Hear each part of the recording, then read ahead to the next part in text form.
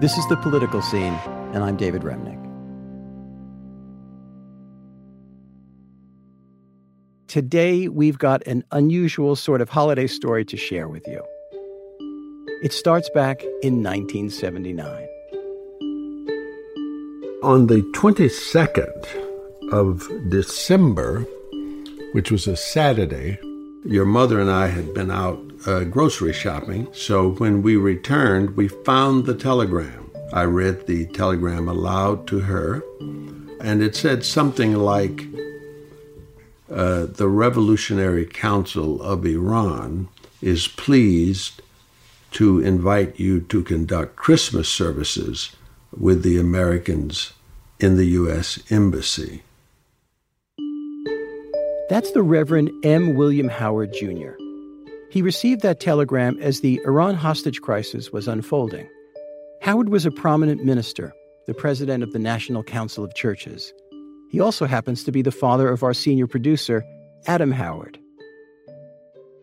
So when this came across your mail and you're reading it with Mom, I mean, did you even hesitate for a minute, or did she raise any concerns or reservations about you going? Well, as you know, I've done some pretty daring things in my younger days. One of the things she often said when I was given invitations to go to various places like Syria or Guatemala, she would look at me and say, "Is this what you think you need to do?"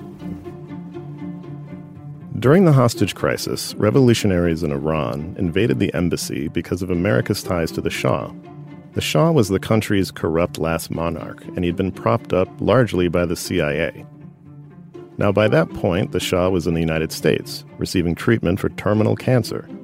The revolutionaries had vowed to occupy the embassy until the U.S. sent him back, something that the United States was refusing to do.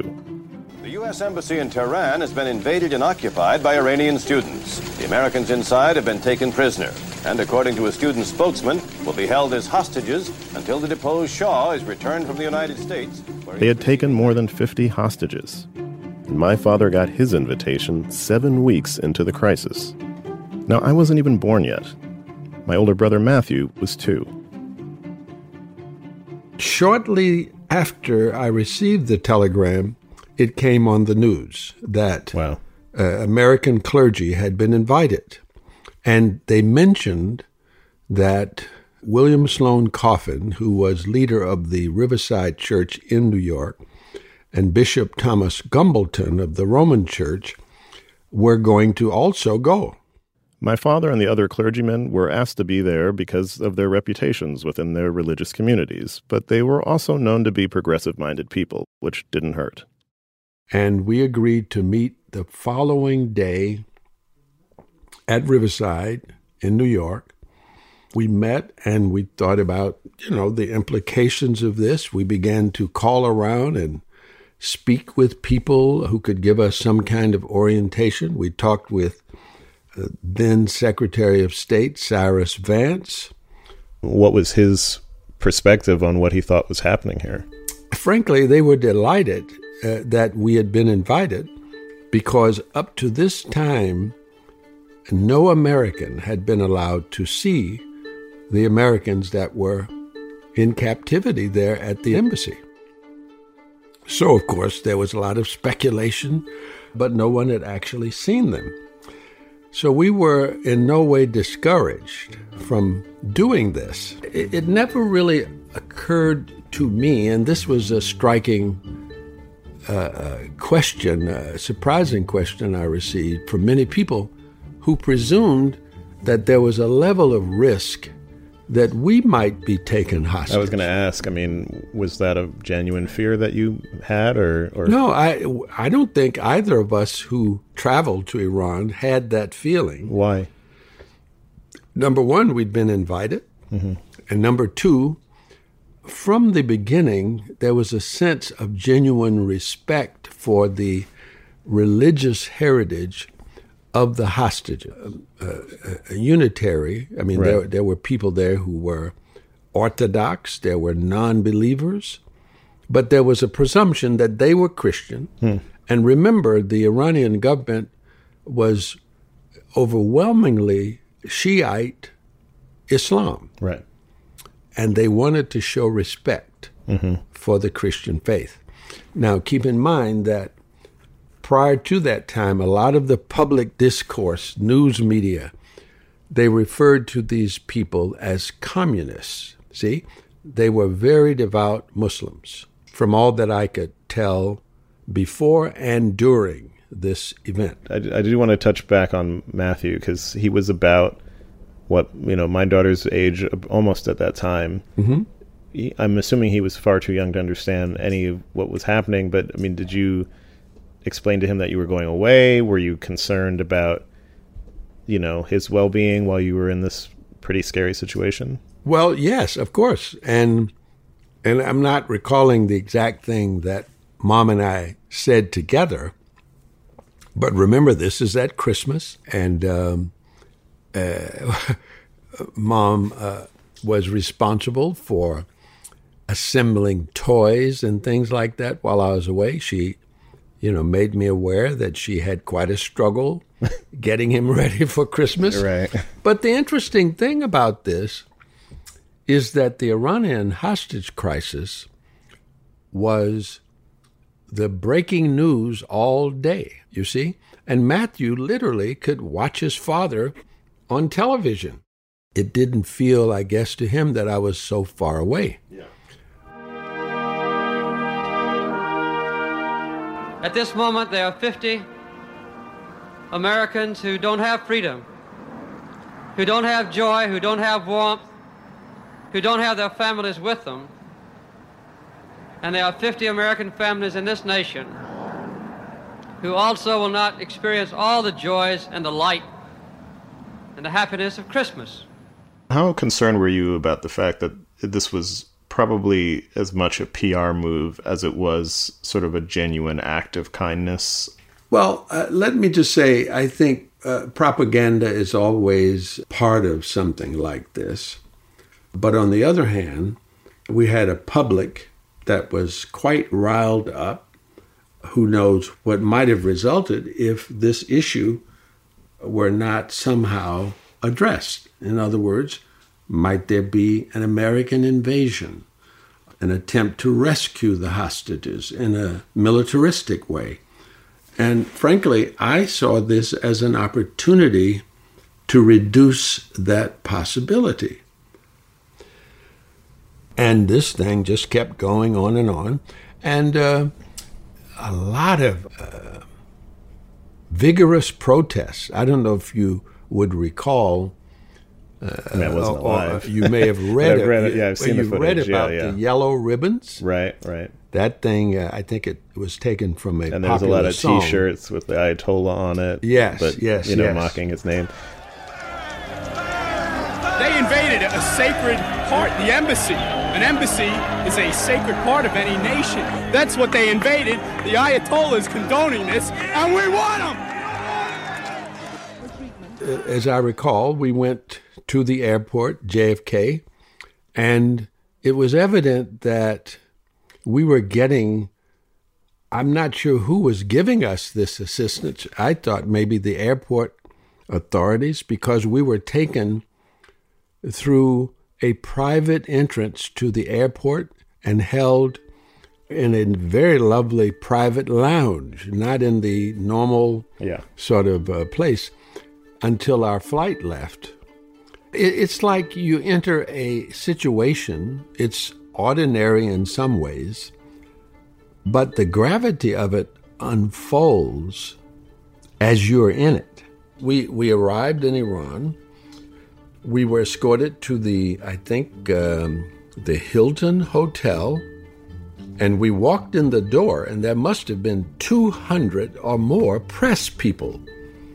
It was a circus. I mean, people from the United States, but from all over the world, wanting to meet these clergy who were about to go into the embassy.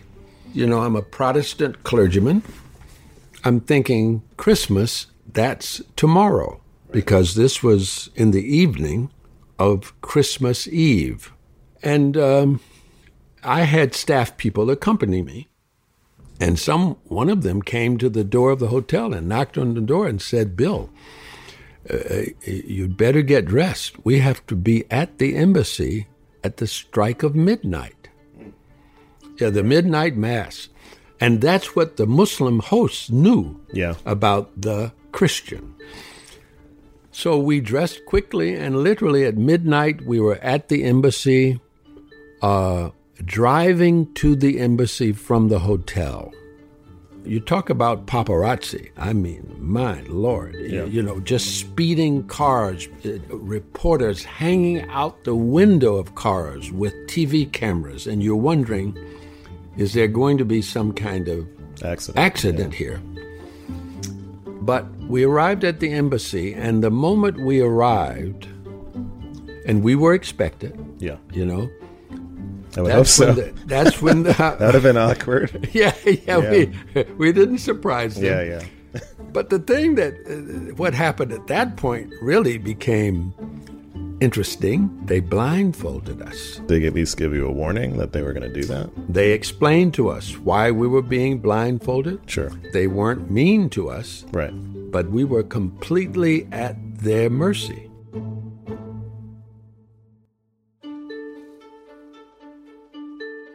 Reverend M. William Howard, Jr., recalling his visit to the U.S. Embassy in Tehran during the Iran hostage crisis of 1979. Our story continues in a moment.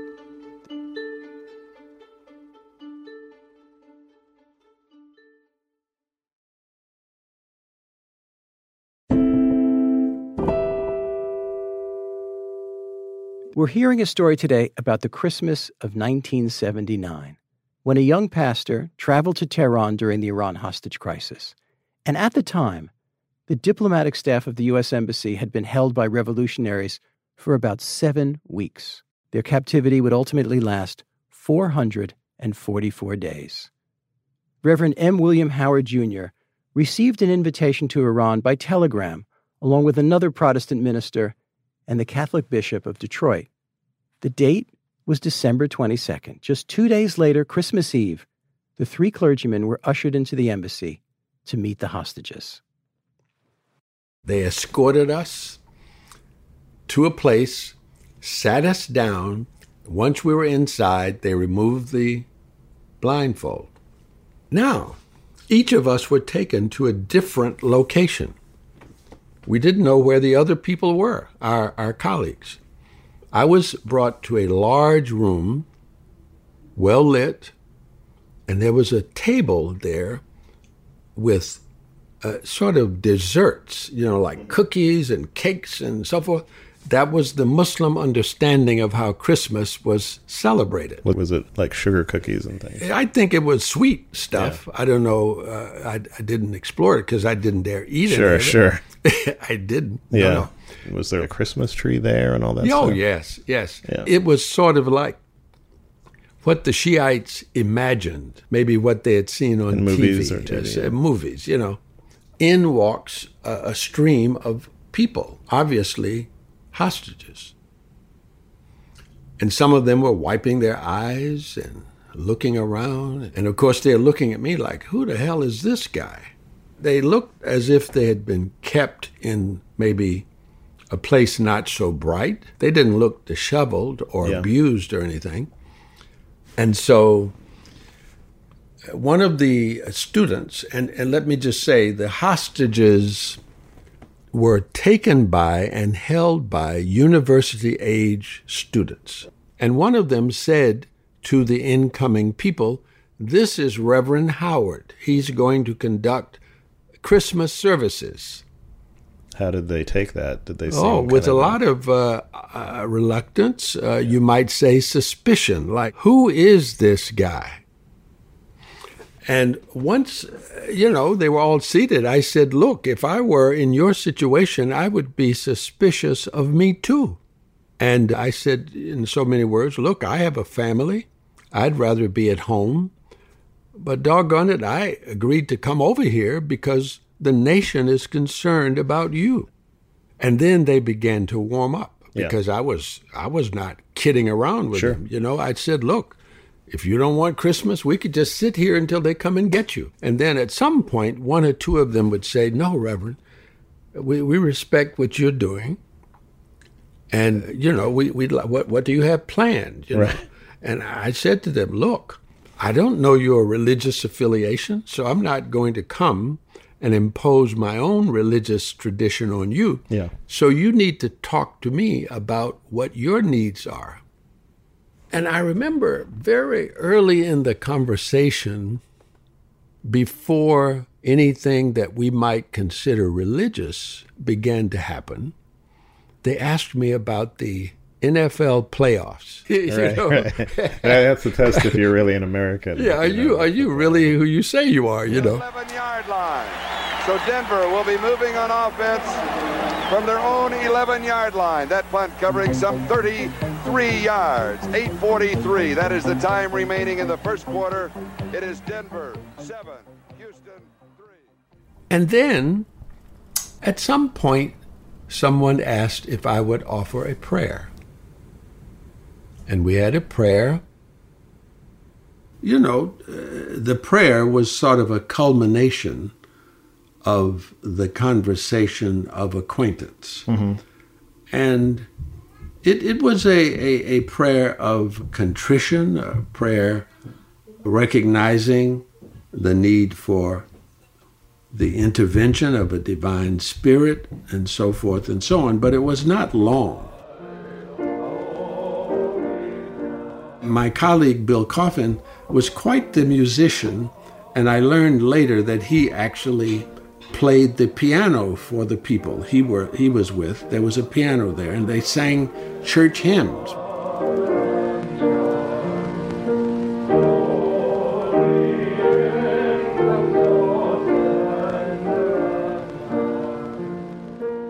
Well, I had no facility of that kind, but we did something that I think personally was quite affirming of the people. I said to them, if you have, as individuals, something you want to share with me of a personal nature and so forth, sort of pastoral counseling, if you will, I'm going to sit here and you can come over. And there were a few people who came over. We talked about how they were being treated, and they wondered, for example, if there was a way for me to communicate with their families.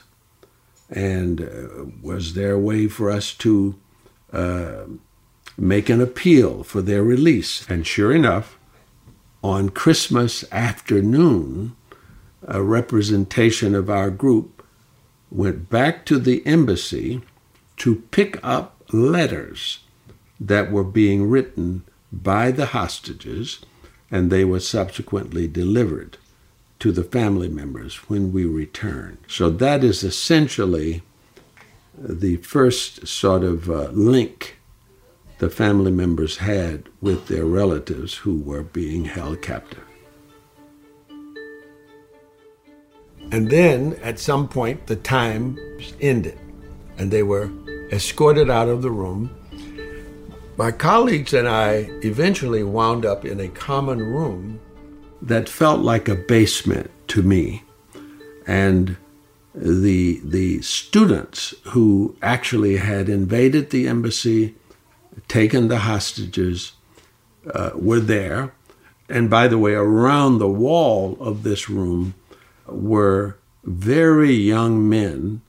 They could have been teenagers, from all that I could tell, very much armed with semi-automatic rifles or automatic rifles, standing around the wall of this little room. And that's when Dr. Coffin said something to the effect, how many of these folk are you going to allow us to take home? Now, when he said this, had he given you and your colleagues any warning that he was going to do this? About what he was going to say. Did you think this is completely crazy what he's doing and dangerous? Well, I said right away, Bill, it's not that kind of situation. He was associating this with Vietnam. The Vietnamese were not driven by religion. These were people of real conviction Right. about Islam. There was a female leader of these students, and she was known in the American media as Mary. Okay. When she spoke to him very sternly, you heard the young men cock their rifles, that kind of sound. And I said to him, Bill, you'd better leave that alone. And He backed down right away. And after that experience, in that room, we also were taken to meet with the mullahs. In the Shiite tradition, the clergy are mullahs. Did you get a sense that anybody was trying to, I hate to use the word indoctrinate because that's so loaded, but trying to get you to be persuaded as to either the message of the captors or some other alternative perspective about what was going on to bring back to the United States? No, but let me answer that in two ways. One, the students were always clear, not appearing to try and influence us, but they were very clear about the role of the U.S.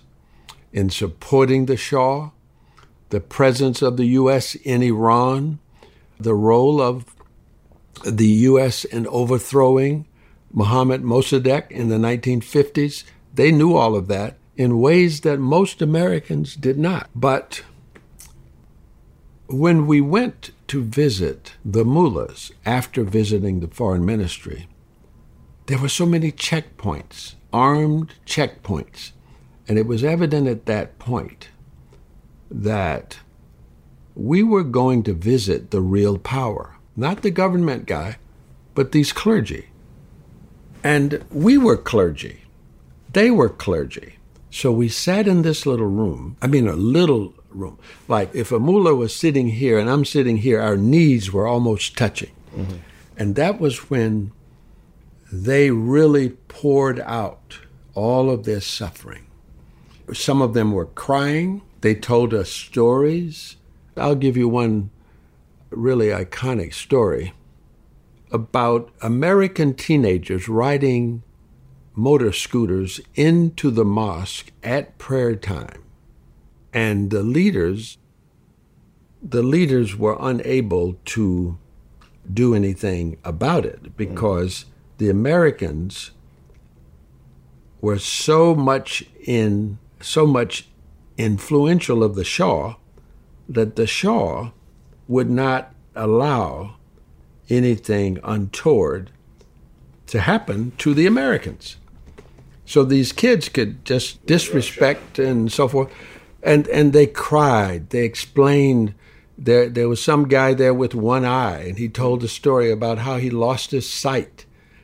The brutality of the Shah. Yeah. Now, we had some general knowledge of this, but this was like detailing. Now, on the image and indoctrination thing, because many people in the United States were assuming that if you guys could get in there and see the hostages, you must be a little bit biased toward these folks. Mm-hmm. That was going around. Yeah. And so what we decided, because we got some word that the Ayatollah was going to invite us for a conversation. And we had seen these conversations on the television. Him dictating to people. He's telling them things, you're sitting there quietly. We did not want to be in that situation. Yeah, yeah. So we literally planned our exit from the country in some forethought that this may transpire.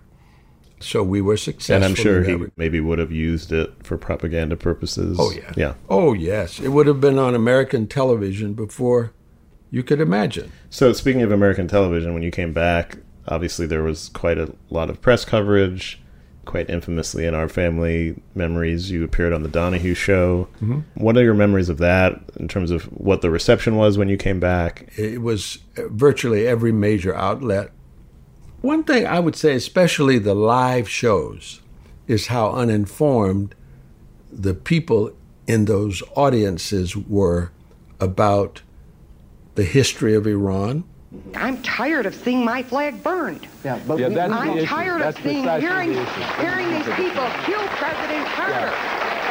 I'm not saying to go in and militarily take them over. But I think that you better understand that we are tired of everywhere in this world, the people that we have helped, turning around and allowing them to destroy our flag, our self-image, and I, for one... Oh, wow. I mean, the people were angry. They were uninformed. And when you put those two combinations together, man, that's a pretty dangerous combination. I wonder, when you reflect back on this, what do you think about what took place? And did this experience in any way change your perspective on the holiday of Christmas? I'm from the school of religious thought that doubts whether the average worshiper has fully understood the tradition that they claim.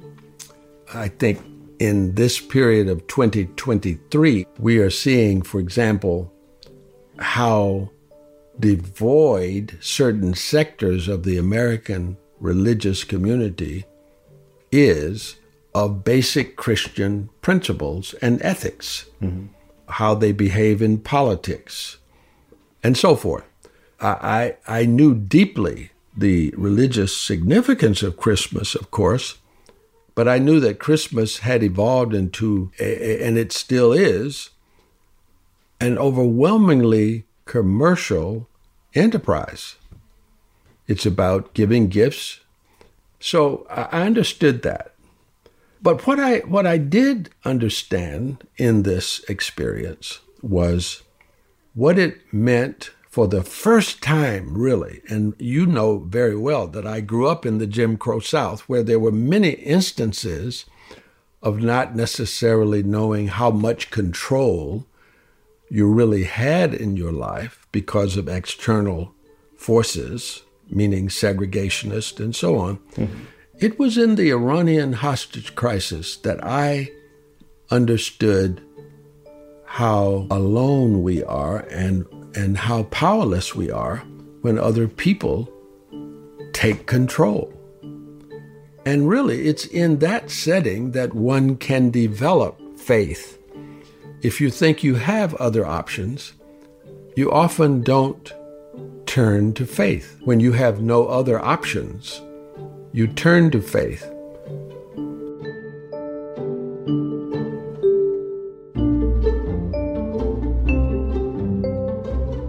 That's M. William Howard Jr., the former president of the National Council of Churches. He went on to be active in the anti-apartheid movement and was president of the New York Theological Seminary. Reverend Howard was interviewed by his son, Adam Howard.